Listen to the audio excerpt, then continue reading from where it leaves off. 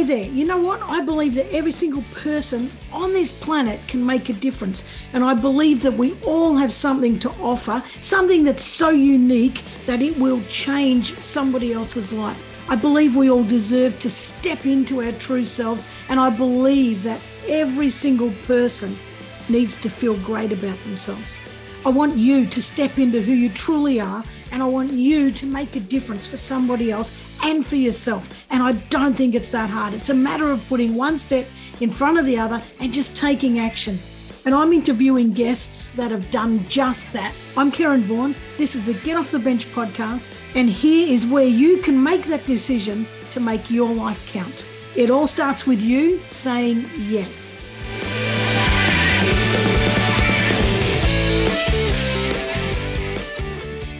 Hey guys, and welcome back to another week of the Get Off the Bench podcast. Now this week I've got a boxer, a female boxer, and that conjures up stuff in your mind. It's like, oh my God, why would you get punched in the face? And fighting conjures up this sort of aggression, wanting to hurt people. Well, it couldn't be further from the truth, and it's so fascinating. Tiffany Cook is my guest, and she talks about stepping into the ring, and it was a whole series of synchronicity, I guess, and how she ended up in the ring and the difference that it's made to her life, and how it's given her opportunities to reflect and become self-aware and to say, who am I? Who is under this? And what lessons am I learning? She also talks about the ripple effect of building a new persona. You're going to love this. Tiffany Cook is a boxer trainer, epigenetics coach, and host of the podcast Roll with the Punches. And she uncovered her childhood trauma when she stepped into the boxing ring at 29. Prior to that, was shoving it down. And I tell you what, you are going to love this. So let's get straight into it. Welcome, Tiff. Hello, Karen. How are you? I am fantastic. You're the first boxer that I've ever had on my podcast. Oh, well, this is exciting. Do you want to go a few rounds? No. About time you got off that bench, isn't it, Karen? Get out of my corner and give it a swing. Yes. I haven't been punching lately. I used to when I was younger, when I was in the band, and people would come up and spill beer all over my foot pedals, and I'd be like, by Jesus, and I'd jump down and punch them in the face. And for anybody listening who's shocked by that, that's actually the truth. Well, maybe I second guess that, or maybe I won't invite you to get off the bench and do a few rounds with me. You might just come out on top. Yeah, I'm a tough little nugget, I can tell you, but I try not to punch anybody anymore. I've got to tell you though, dog abusers, and the dog fighters and that, by Jesus, give me a round with them, and I tell you, I'd find some lion strength that I didn't even know I had. But I love it. It was my dog's birthday yesterday. I've got a little whippet, Coach the Whippet. Yeah? What's its name? Him, Coach. her? Coach, her, it's a she. Sounds like a boy though with a name like Coach, but I was like, I'm going to get a whippet and I'm going to call her Coach. I love whippets. I had a friend with a whippet, and every time I'd go around there, he used to jump on my back and don't. This is not a sexual thing. He was not trying to hump me, but he would constantly bite my neck and give me love bites on my neck the whole time. He was obsessed with me. Oh, they are the best. They are the best. Probably not, for a boxer, probably not the typical dog breed that you would think that a boxer would be walking around with. But hey, but doesn't matter. No. It doesn't matter. And dogs are our best mates. They truly are. So yes, give me a dog abuser, give me a boxing ring, and I reckon I might just bloody win. But I love it. So speaking of boxing, I mean, I'm fascinated by this because really, like, as much as I laugh about my past and as much as I laugh about, taking out an asshole, the whole point about being in a ring and getting punched in the face, it's not really, most people don't go, you know what, I truly want to be punched in the face like that. Let's go for it. But I want to get to that in a minute. I want to see how the hell you got there. So right now you're a boxer, a trainer, epigenetics coach, which I want to also talk about. You're the host of the podcast Roll with the Punches. So there's a lot of good stuff going on for you, and you really found your feet and you're really cracking away with it. It's fantastic. You've gotten off the bench essentially. But prior to that, it didn't start there. So give us some background about what you were doing first and how you got into this game. Oh, it definitely didn't start there. And it's funny because when I hear people kind of starting to summarise, I realise how many chapters and how many times I've gotten off the bench. Yeah. And I feel like when we're in this space, it's almost, we think it's a one-time thing, like get off the bench and that's it. But once you get off the bench, you're on a new bench. Yep. And sometimes you got to get off that bench again. And that's kind of what happened to me. So I was working in the print industry for the majority of my working life. I grew up in Tassie, so I was a Tassie girl. And I think I was maybe 19 when I moved to Melbourne. It's 38 now, so we've racked up nearly 20 years, which has flown. And at 29, I went to a talk on resilience, and it was held upstairs above a boxing gym at the Personal Training Academy headquarters. And after that, I went downstairs and we had a look at this boxing gym, and there was a poster on the wall that said 12 weeks, 0 to hero, executive fight club, dudes in suits, boxing gloves. And I looked at that and I was like, can chicks do that?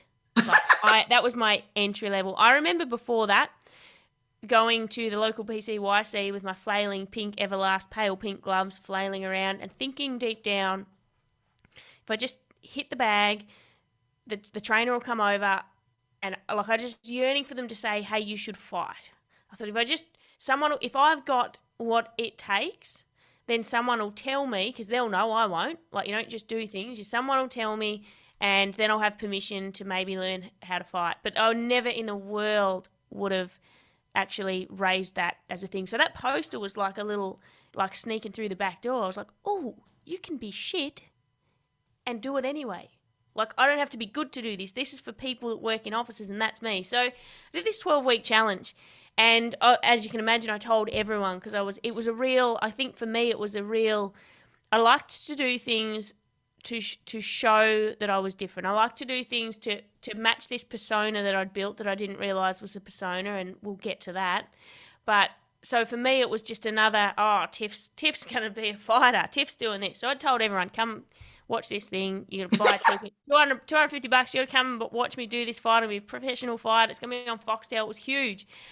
And I remember getting a couple of weeks into training, and Karen, we had to start learning the defence. So where you block a punch, you got to put gloves on your head, and so we're standing in front of our partner, and we're not throwing punches. We're just mimicking the moves to learn the movements. And I remember this knot in my throat, and not having the ability to keep my eyes open or and it wasn't even a punch yet. And the feeling of discomfort and fear, and I just thought, I've told hundreds of people. Like, I've told everyone. There's no way out of this, and now I can't even keep my eyes open. Like, what am I going to do?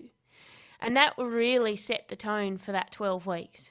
Mm. Like, that set the tone of just doing stuff that I felt completely out of depth with, going in every day, training, getting punched in the face, knowing I was the worst in the gym, feeling hideous, but doing it anyway. And I remember the day before the fight, I had to pick Mum up from the airport. I'd have 1 hour sleep because I had a panic attack. Well, not a literal panic attack, but I got anxiety the night before, and I'd never felt anything like that in my life. And I was just wide saucer eyes all night, staring at the ceiling going, this is kind of important that I sleep tonight. And I got to sleep at about 6 a.m. and then I had to get up at 7 to go pick my mum up from the airport. Oh. And she had to deal with my inability to communicate all day because I was in this heightened state of arousal and awareness and anxiety. And I remember saying, I will never, ever, ever do anything like this again, because nothing is worth the way that I have felt in this 24-hour period. Nothing. There is nothing in my imagination that could ever be worth that. And I remember after the fight was 10 times that feeling on the flip side. I was like, when are we doing this again? And that moment and that story and that experience was just the basis of so many massive pivotal changes to me, some that I realised and some that I didn't, some that just filtered out into life and changed me while I was busy focusing on this fun little thing and focusing on the things that I did see but also all of the other stuff, you know, behind the scenes, just incredible.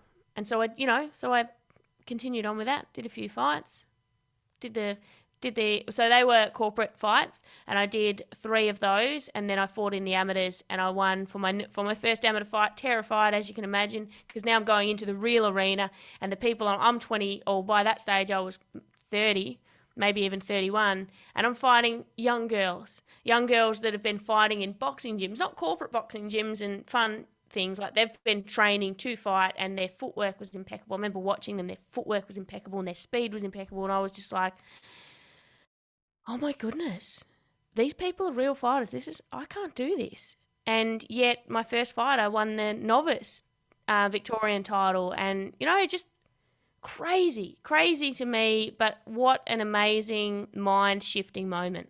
Yeah.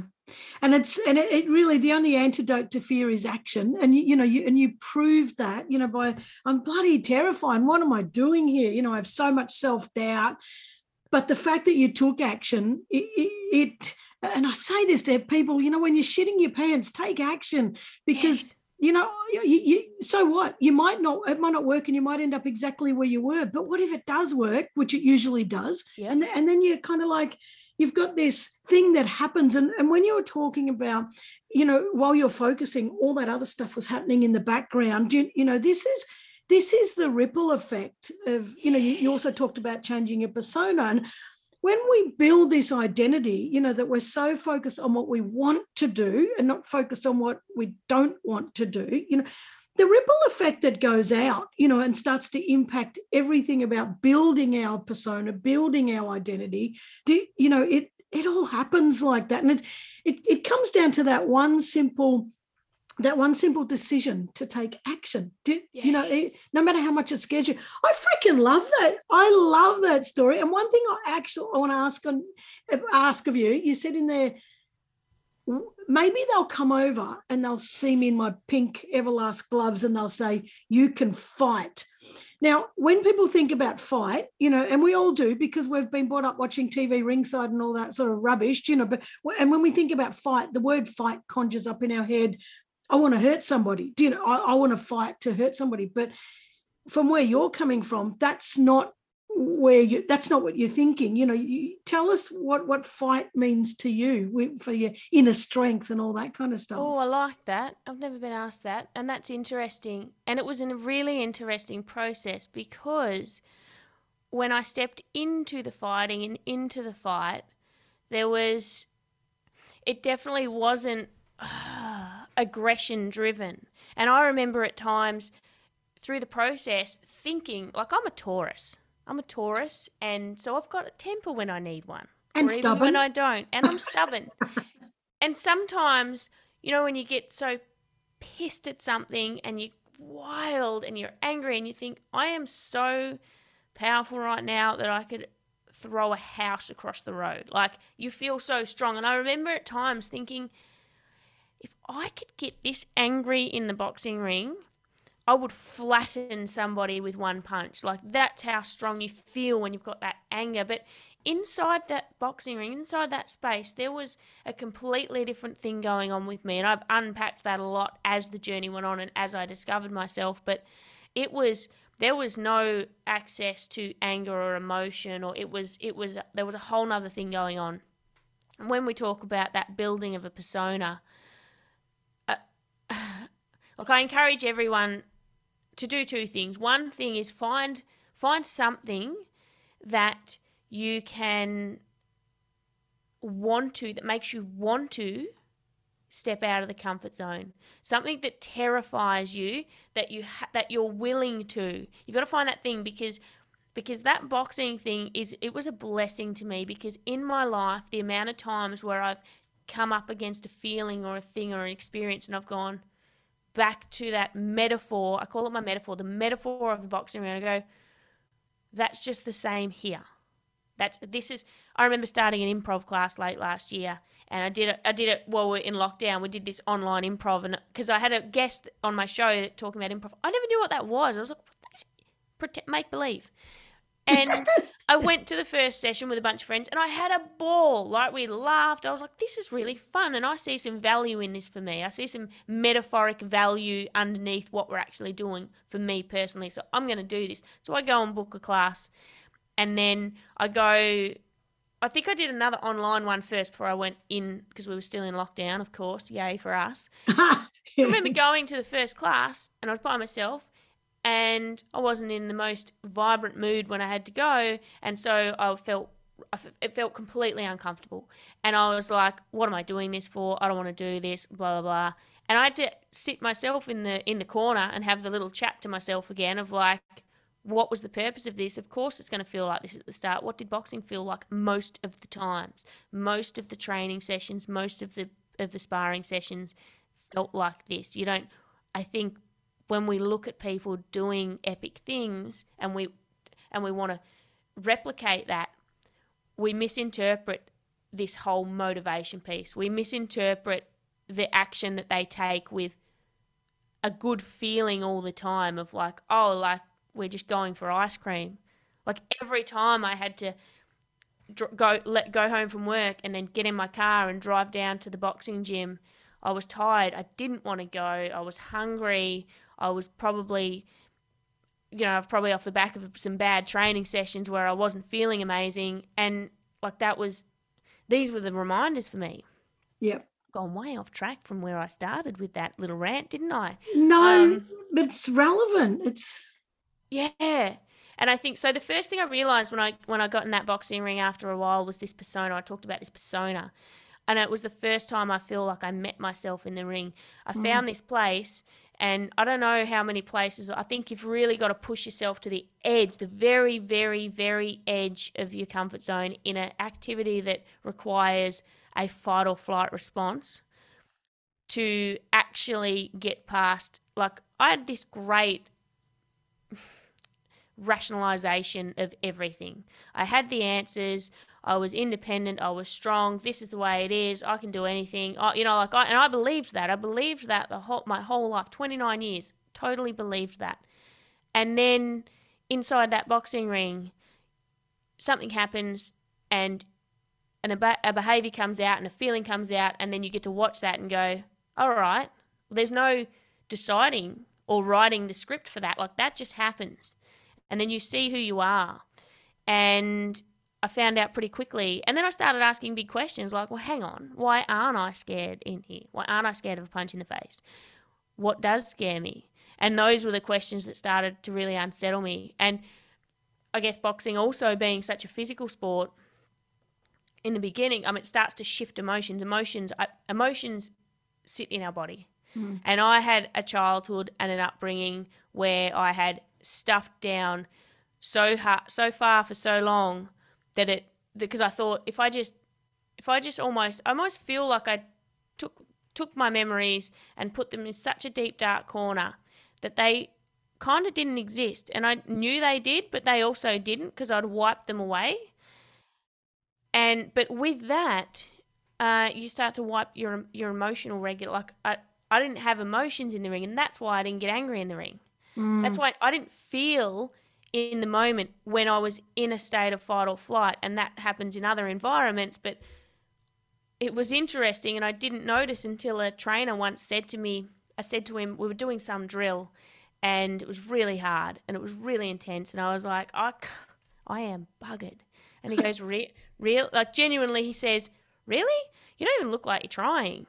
And I was thinking about that afterwards, and I was like, you can see nothing on my face. I have poker face. People can't see what is happening with me. And also because I don't even respect, because I shut down the emotion. And if you shut down the emotion, well, no one can see it, can they? Because it's not there.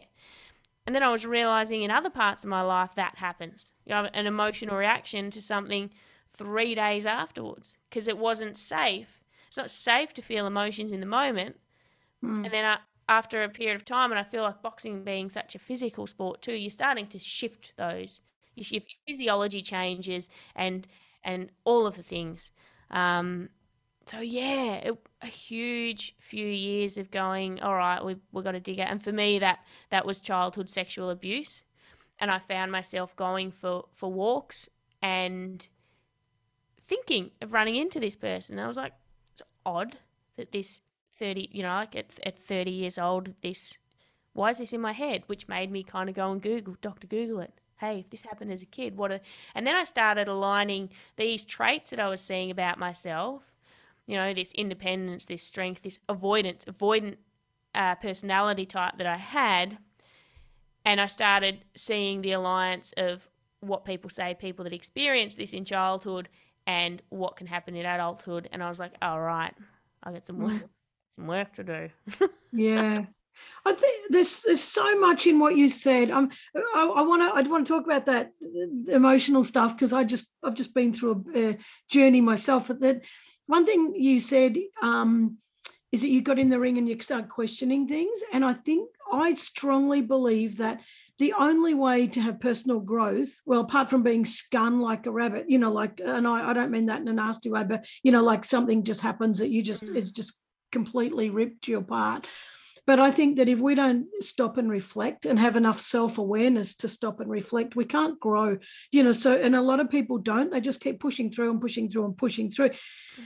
And for me, I've been like you, and hardly anyone believe this, but I am the level 4 introvert. So I'm the most extreme introvert. No one will believe it because I've been on stage since I was 15 and I've got all the magical switches, to turn on and everything else. But I was the same as you, and I only just learnt this. I didn't even know this, but I was pushing all my emotions down. Except, unlike you, I was showing emotions, but I'm not same with you. Not in the moment, pushing them down and then expressing it in an incorrect way. And since I've been an adult, since I've been maybe in the last 20 years, I've been expressing well, but COVID has come along and all these other triggers like the bushfires and stuff that I've talked about many times on my podcast. So many things, it's triggered off a whole series of stuff that's happened. I say I had a great childhood, and nobody harmed me, but the way I've interpreted certain things has put these emotional triggers, emotional markers all through my life. And so now and everything was going great, I felt strong, I felt seen, I felt heard, I felt valued, I felt all those great things. But in the last 4 years, so many things have gone on. All these triggers have come back up, and I hadn't recognized it. But all I could say was I felt like shit, So I did this emotional timeline thing, and I could see clearly where all these markers were, and now that was only last week. So now I'm kind of like, okay, so where am I going from here? What am I going to do? It's a fascinating story. And epigenetics, I want you to talk about that. Actually, you talk about it first, and then I'm going to tell you my story on it because, and I have shared this before, but we'll share it while we're talking. But I find epigenetics something I never knew about. And once I heard about it, my mind was blown, because it unlocked something for me that changed my world. And I can't help but feel sadness for so many people out there who are locked in an epigenetic pattern, and they will never, ever know it unless it comes up. So tell us about epigenetics. Tell us what you do, because that stuff, it fascinates me. Yeah, so I come across the PH360 epigenetics platform in 2020 when we were in lockdown, and I had one of the founders on my podcast, and immediately did the course, because when he spoke about everything that they can tell us and that we can know about ourselves when we know our epigenetic profile, I was like, no way. The first thing was, it was like, well, this makes perfect sense. And then I kind of went, why has the world taken this long to, we've been saying everyone's different for all of this time. Yep. And we've got the most amazing science in the world. It almost feels ridiculous that this hasn't been at our fingertips earlier. It's so basic and simple. Yep. But so I did the course and I become a coach. And even just the discovery, like you felt, of learning my profile and resonating with, all of a sudden you have permission to be you. You have permission. because it's not just your body and the way you should eat and the way you should, it comes down to the way you should socialize, the way that you interact, the way that you express. And I was comparing myself to other people at times in business and chastising myself because I should be more like them. And I'm an activator, so testosterone and adrenaline driven, which really comes out not only in the way that I train and the way that I go at life, but, my behaviors and the way that I'll speak and the way that I'll take action. And, I use it a lot. I mean, as soon as you know that and you become really familiar with the traits, it comes into every conversation. All of us, you can communicate with people better. You can understand. I can look at people and from visually seeing how they look and then also getting a sense of what's important to them and how they speak, and how they live, it's not hard to start pinpointing a little bit of, I think this way. And then you can communicate better, right? Because you understand that I don't need to talk to them like me. I need to talk to them like them. I'm presenting this information and they need that information. It is incredible. I actually did a podcast with two of so Cam McDonald's one of the PH360 guys, and he's got a lady called Anne Larson, and she is also a trauma therapist, and I talk a lot about trauma on my podcast. So I had this question, because when I first started, or just before I started podcasting, I was working with Ambulance Victoria paramedics, training them online while we were in lockdown. And I really connected with the idea of paramedics deeply because of my boxing ring experience. So I had this realization that I connected with the boxing ring on all of these subconscious levels. And when I stepped into the boxing ring, it felt like home. Why? Because it was a place of kind of danger. I was standing in front of an opponent. It put me in a state of like heightened awareness, and that felt familiar. That felt like home. And I went, okay, so something seemingly negative has brought me into this space to do this thing. I've been drawn in here. There's behaviors, there's reasons. And I questioned, why are paramedics drawn in? So paramedics have 4 times the suicide rate of other first responders. So my question was, and I did a podcast on this, is it the epigenetic makeup of someone who, is there a particular epigenetic type that goes into that caring role? And then what is it, that role that causes this knock-on effect that they're susceptible to? Or is it a trauma response that carries them into this experience? And then so I just find that fascinating. We have our biology, we have trauma, our personal trauma, we have epigenetic trauma, and I'm just fascinated by that whole space. And there's so many, I don't know, like answers and more questions than answers, definitely. I'm fascinated too, and I have the same feeling as you. Is if this is out there, why are we not accessing this kind of stuff? And all alternative healing, I don't care what, we've become so, many centuries ago, that was all they used. That was their go-to. And even the pyramids, they say that they were built with, and I believe this, with there's holes in the roof, and they say that they put prisms in there, and they used to use light healing, with prisms up in the. As the sun came through, shone on a prism, they would do color healing, and that sort of stuff. And, we make up this story about the pyramids. It was for burying mummies and shit like that. And we don't know, but there's so many other stories and I think that we've lost.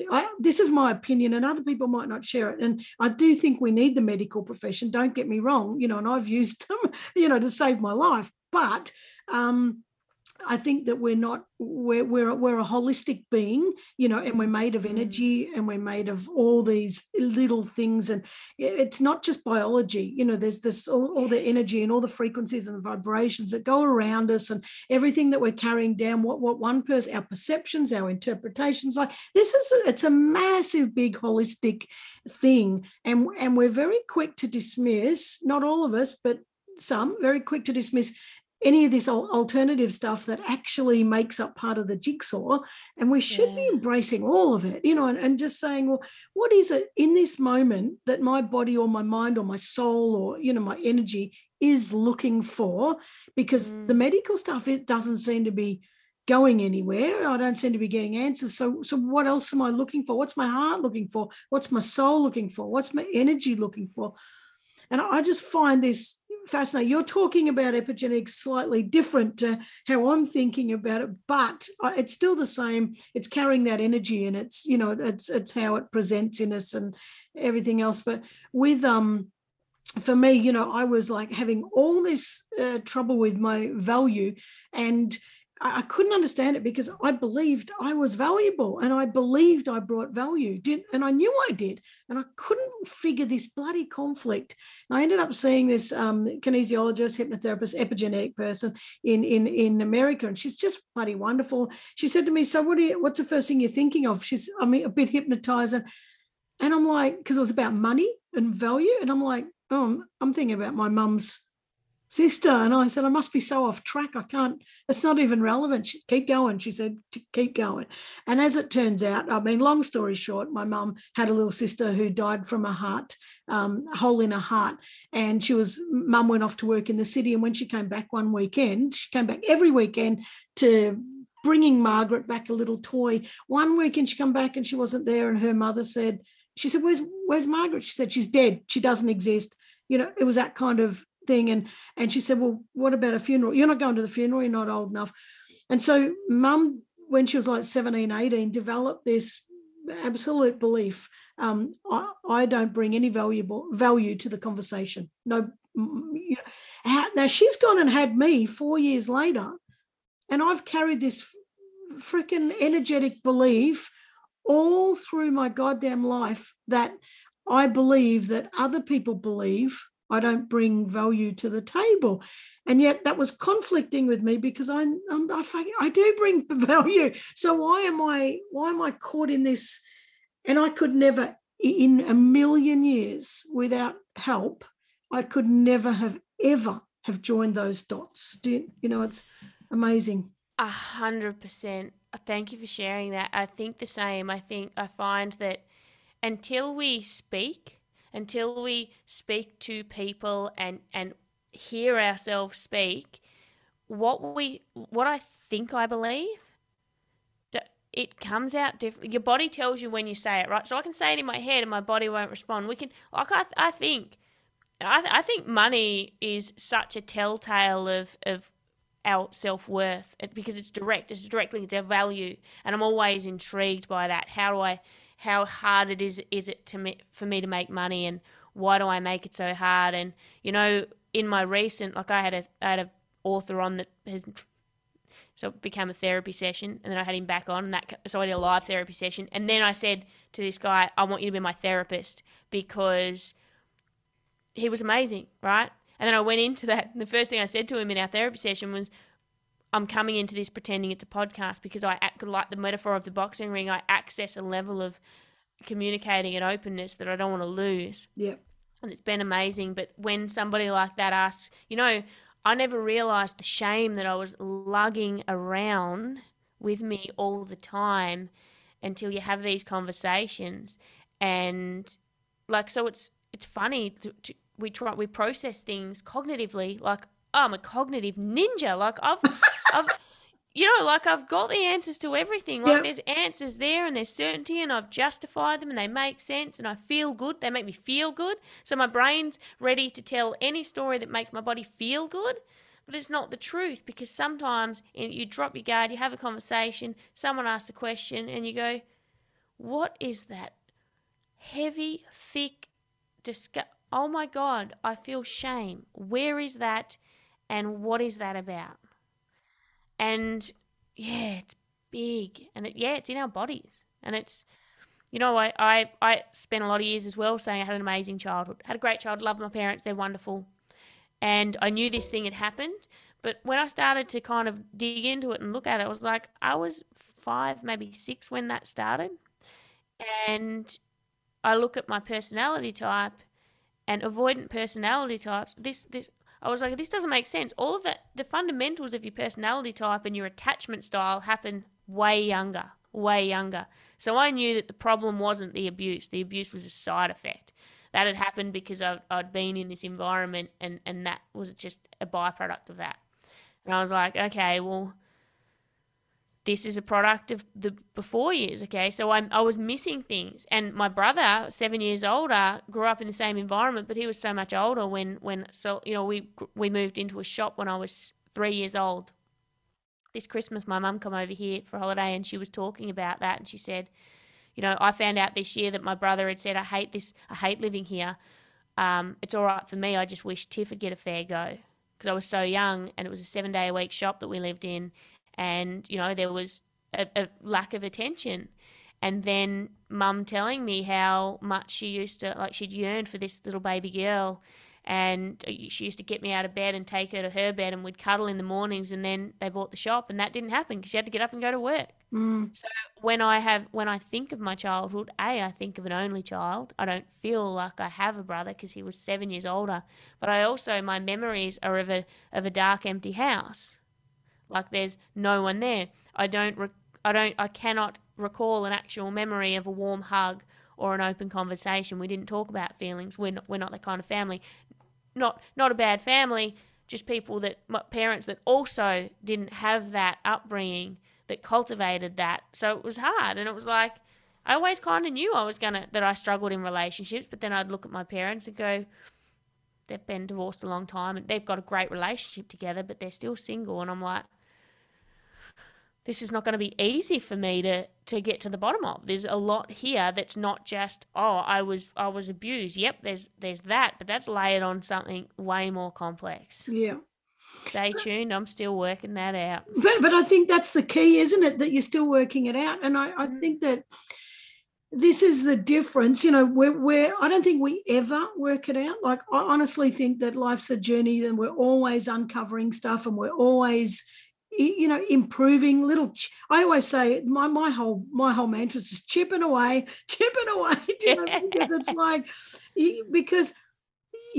but I think the key is in whether you keep questioning, and whether you keep growing. And it's not questioning to say, I'm shit, I'm not good enough, what's wrong with me? I don't mean that kind of questioning, but the questioning about what could that mean? How could that relate? How could I become, and I don't mean a better person. I'm going to say a better person, but I'm not meaning like a better, like more successful person. But how can I feel better? How can I be more calm? How can I be more content? How can I be more at peace with myself? How can I understand who I am better so that I can move through life a little more seamlessly, without so much conflict? And I think that's the aim of every person, is to be happy and be peaceful. So that I think if we kind of trying to chip away at some of the pains, some of the conflict, just keep chipping it out. And we can never just go, I've been to see one therapist, that was fantastic, now my whole life's solved, because that doesn't bloody happen.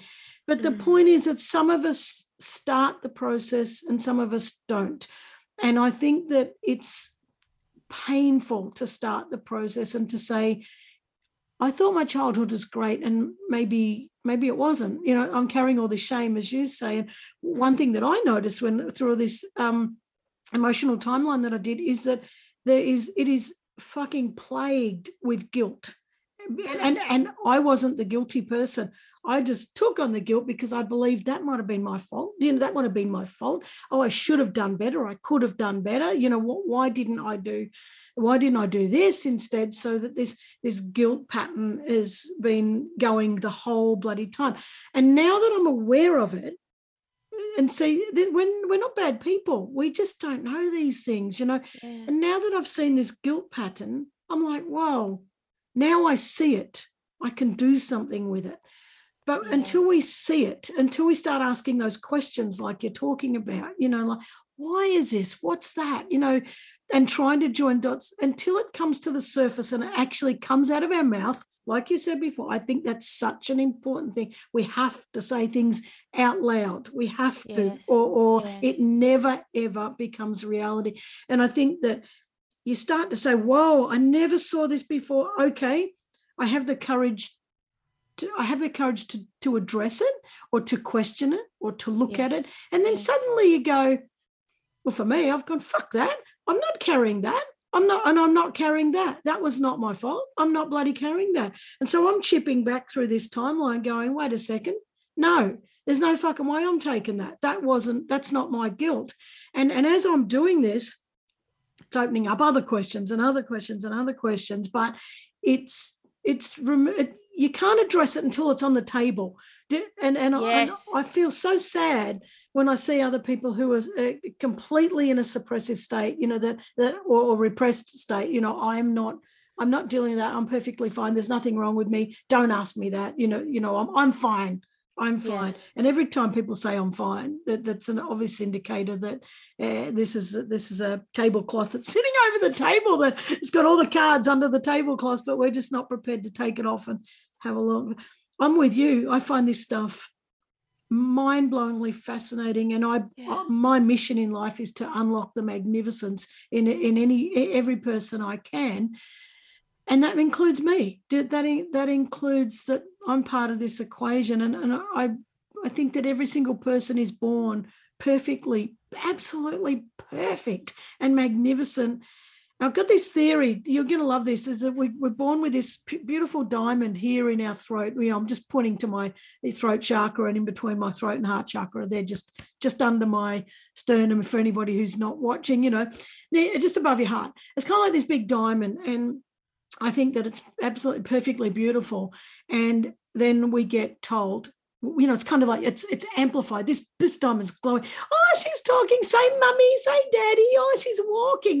We get all these praise. And all the relatives gather around the cot. Look at the new baby. Everyone wants to cuddle you. Our diamond's glowing like goddamn.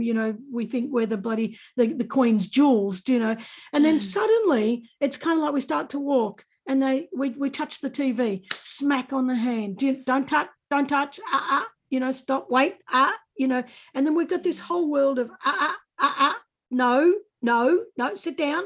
So we've been praised for standing up, and now we're getting told, sit down. Don't talk, don't speak. And then we get to school, and it's like, no, it's not your turn, be quiet. And then the kinder kid says, my mum says my mum doesn't like your mum, and my mum said not that, and all this sort of shit. We don't want to play with you today.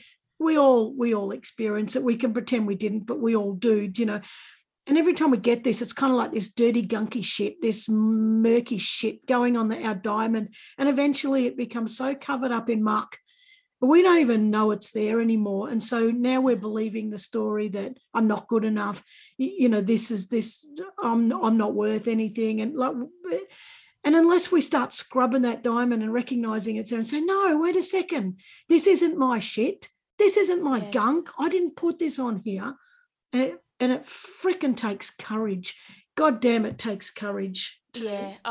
You're so right. You're so right. And I know that for me, and I'm sure there's so many people will agree, when I first became self-aware and realised, here's this, and that is the answer to these things that are happening. All right, so there's a reason for it. Now, I see now why some people get a diagnosis or a realization, and that becomes their anchor, because it can be a real tightrope that you walk and go, oh, I can't because I had this happen, so now I'm like this. There was a huge period of frustration. Self-awareness is the best thing in the world, but it's so hard because self-awareness isn't the change.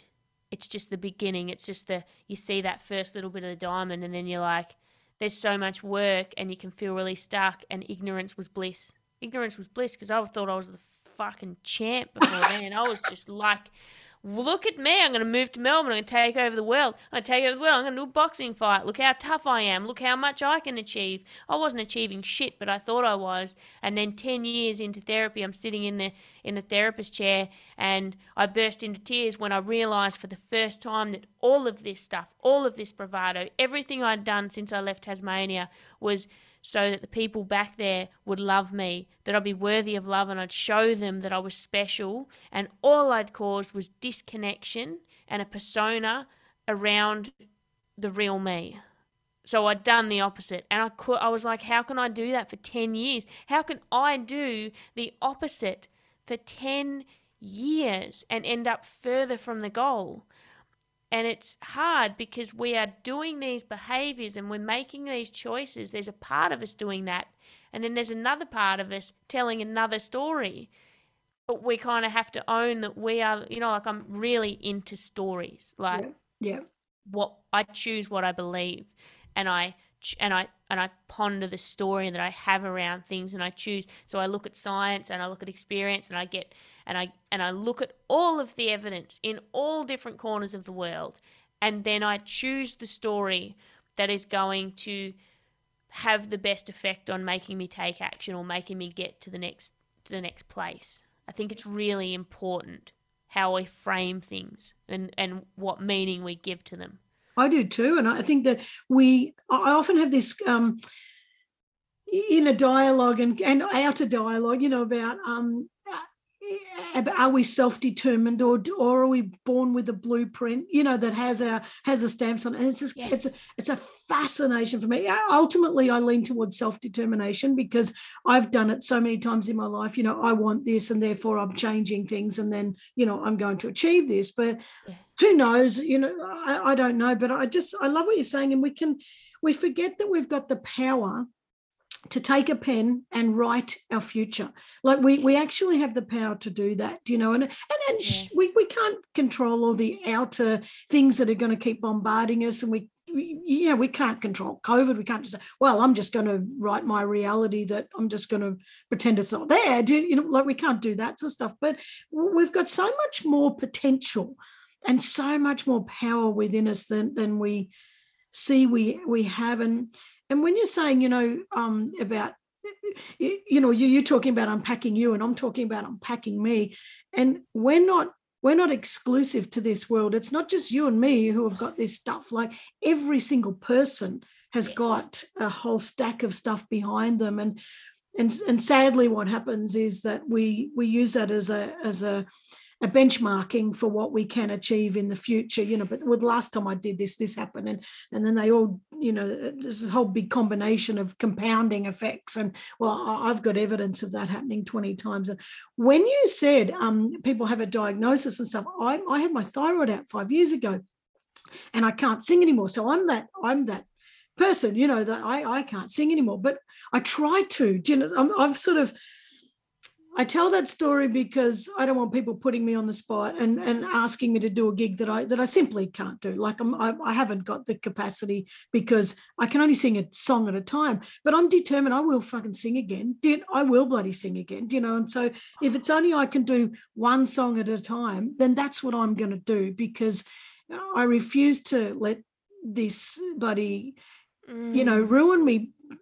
And it's actually taken away my voice. It's taken away my expression, the fact that I'm not singing anymore. So I've gone back into this shitville because I've lost my expressive voice. But the thing that's interesting is I've always said, and I didn't realize this, I've said when people piss me off, I said, I could just rip their fucking throat out. And it's been last week, it was really brought to my attention, well, when you say shit like that, and this is really good for, the listeners to listen to, when you keep repeating things that have a biological edge to them, you be prepared that could happen. Because I got my throat ripped out, my entire throat gone, my whole thyroid taken out. And I used to always say, I'll rip their fucking throat out, so... Oh, see, as soon as you said that and mentioned singing, and I was like, here's someone here that is a podcaster and a coach and a singer, and you've lost that, and that representing the ability to speak. Yeah. I was like, oh, there is, like, what is the story in there? Like, what do we need to learn from that? Yeah, it's amazing, isn't it? And I was singing for 40 years, or more, and it's gone. But the good thing is, and this is not, I'm not going, oh yeah, but we'll just press that aside. I'm not doing that. At least I can speak. I can podcast. Yeah. I can speak on stage. I can do that. And when I'll never forget the surgeon saying to me just before the appointment, before he took it out, he said, I have to tell you though, you may never speak again. And I was like, what? What about sing? He said, you can forget that. you're never going to sing again. And I actually reckon I took that on and thought, well, I'm never going to sing again, you know. And I was devastated. I was like, no, this is my life. This is my world. Doctors infuriate me. I had an amazing man on by the name of Dr. Jeffrey Redigat. He's written a book called Cured. He studies spontaneous healing. He's a doctor of Harvard. He's a highly academic, and someone busted his nut for so many years on this spontaneous healing shit that he went and studied it. He came on my podcast and we talked about all of the, you know, these miracle healings for people. And there's 2 quotes that I remember him saying, and one was, we need to stop letting doctors be the expert of us. It is ridiculous that we do. Now, that's a doctor saying that. And the other thing that, and I think this is what I named the podcast, what is the message of this illness? So it was all, because I was questioning, like, well, you know, what the body and the mind and how it all intersects. And then, you know, I even asked about pets, because I'm like, okay, well, if our bodies are like a barometer of illness and it's a message from something in our mind or a story, I was like, what's happening? Like, my dog's got Addison's disease. And I was like, so what am I, like, am I projecting? What is the energy in this house? Or what is the energy in me? Because like attracts like. And so I've got this dog for a reason. She's been amazing for me. She was a part of my relationship healing journey. I've got to learn to commit to something. I'm going to get this dog. And it was a challenge. She turned 6 yesterday, but it was a challenge. And then she gets sick, and then you go, I have to see a reflection of this. I have to own something in this experience. Is there something that I'm not looking at? Is there something that I'm missing? But doctors can infuriate me at times. I think they are taught, and it's not that they're bad people. I think that they just so often taught into this narrow field. Yeah. And they know it so well that the blinkers are on. The beauty thing about what you and I do is we get to talk to polar opposites and ask their opinion about things, and then we get to take on both. And I go, like, the more I learned doing this podcast, the less I know. That's and anyone that comes on and says that they have the answer, the more they think they have the answer, the less I have credibility for them, trust for them. Because I just think you're not open to, because none of us know. Because guess what? Everything that we're taught was made up once. It was all made up. Like, we weren't born with. I'm learning Spanish. I just started learning Spanish this week, and I'm like, who even made this up and made up these rules? And when did this even start? And when it started, how come there's thousands of languages? And who just decides to make a new one and make all the rules for it? Like, my mind goes down rabbit holes. I'm the same as you. I ask all those questions too.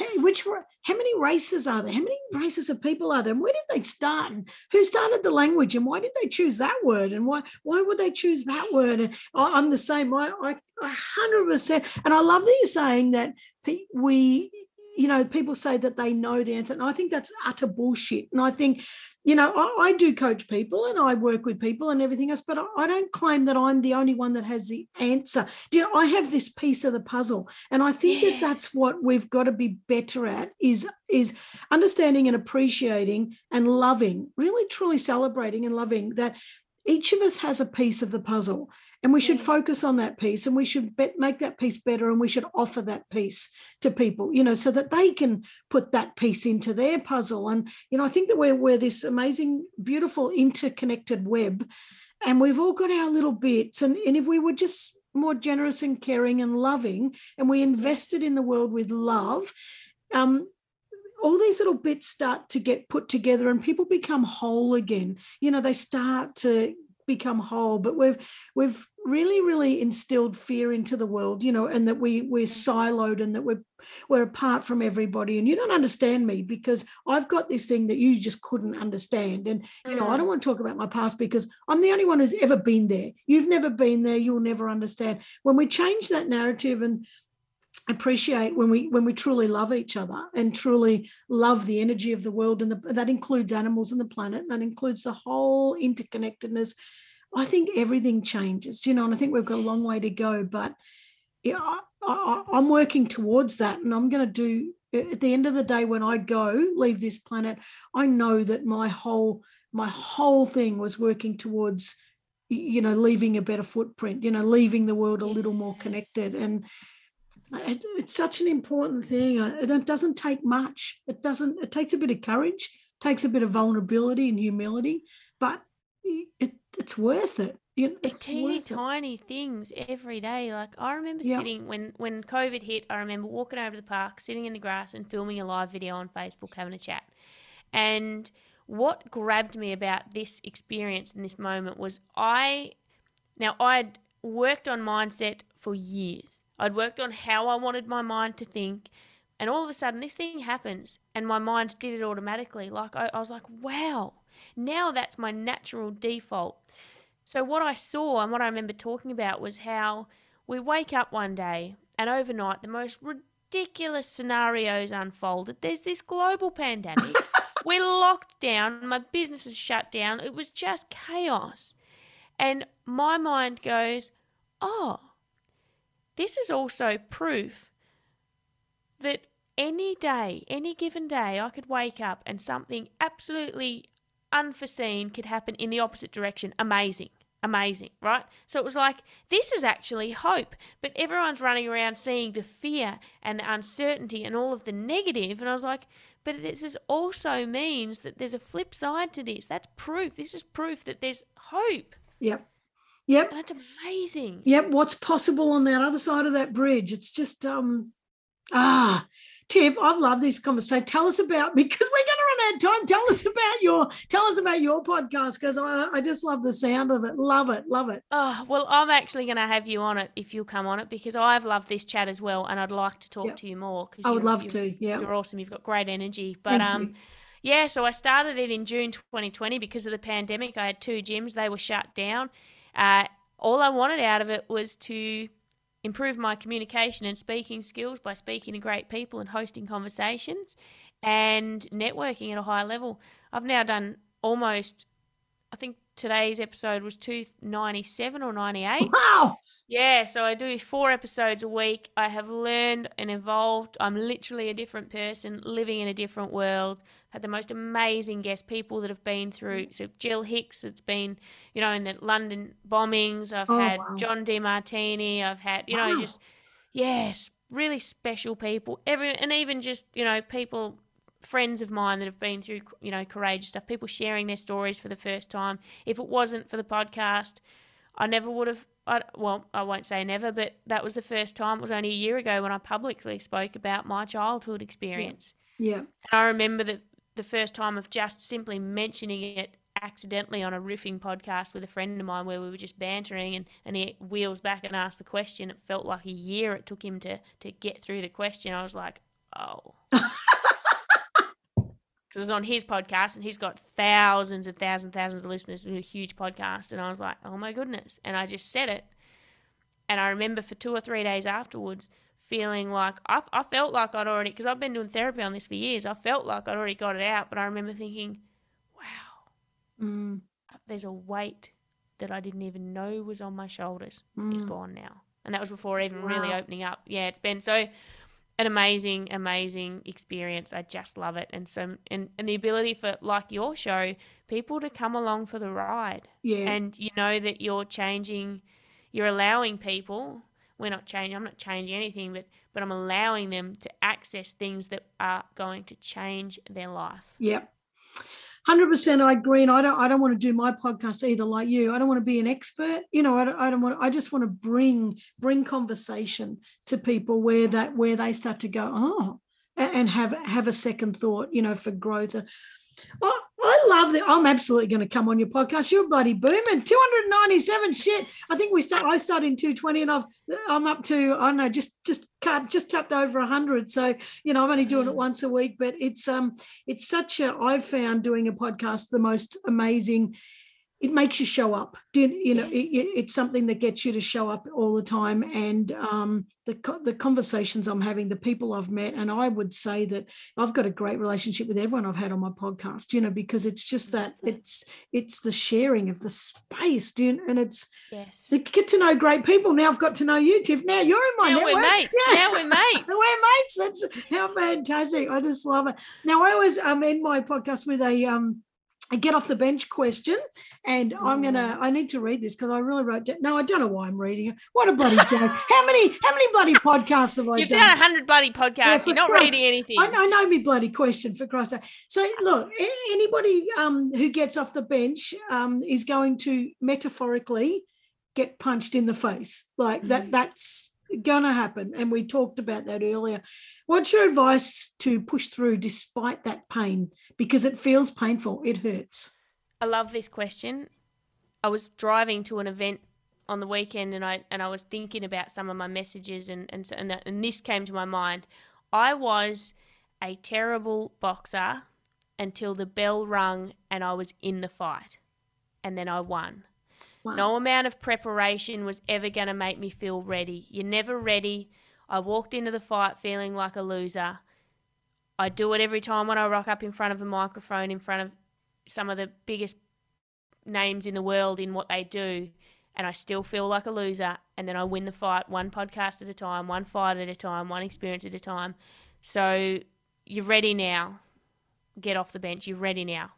Yep. Wow. Oh, I love it. I love it. I get the same with me. I was in a band and we had a female singer and she pulled out the night before a gig and we're only 15 and the boys said to me, "You'll have to sing." Why do I have to sing? "Well, you're a girl." And I'm like, Jesus, that doesn't mean I can sing. And we played at a pub and you know, I remember Dad driving us and, you know, with all our gear. And we played at this pub and I sang and I was bloody awful. Wow. Awful. And I was shitting my pants and I don't even know. They were throwing money at us. And I think it wasn't to say you're great. It was to shut up. I think I was to shut up.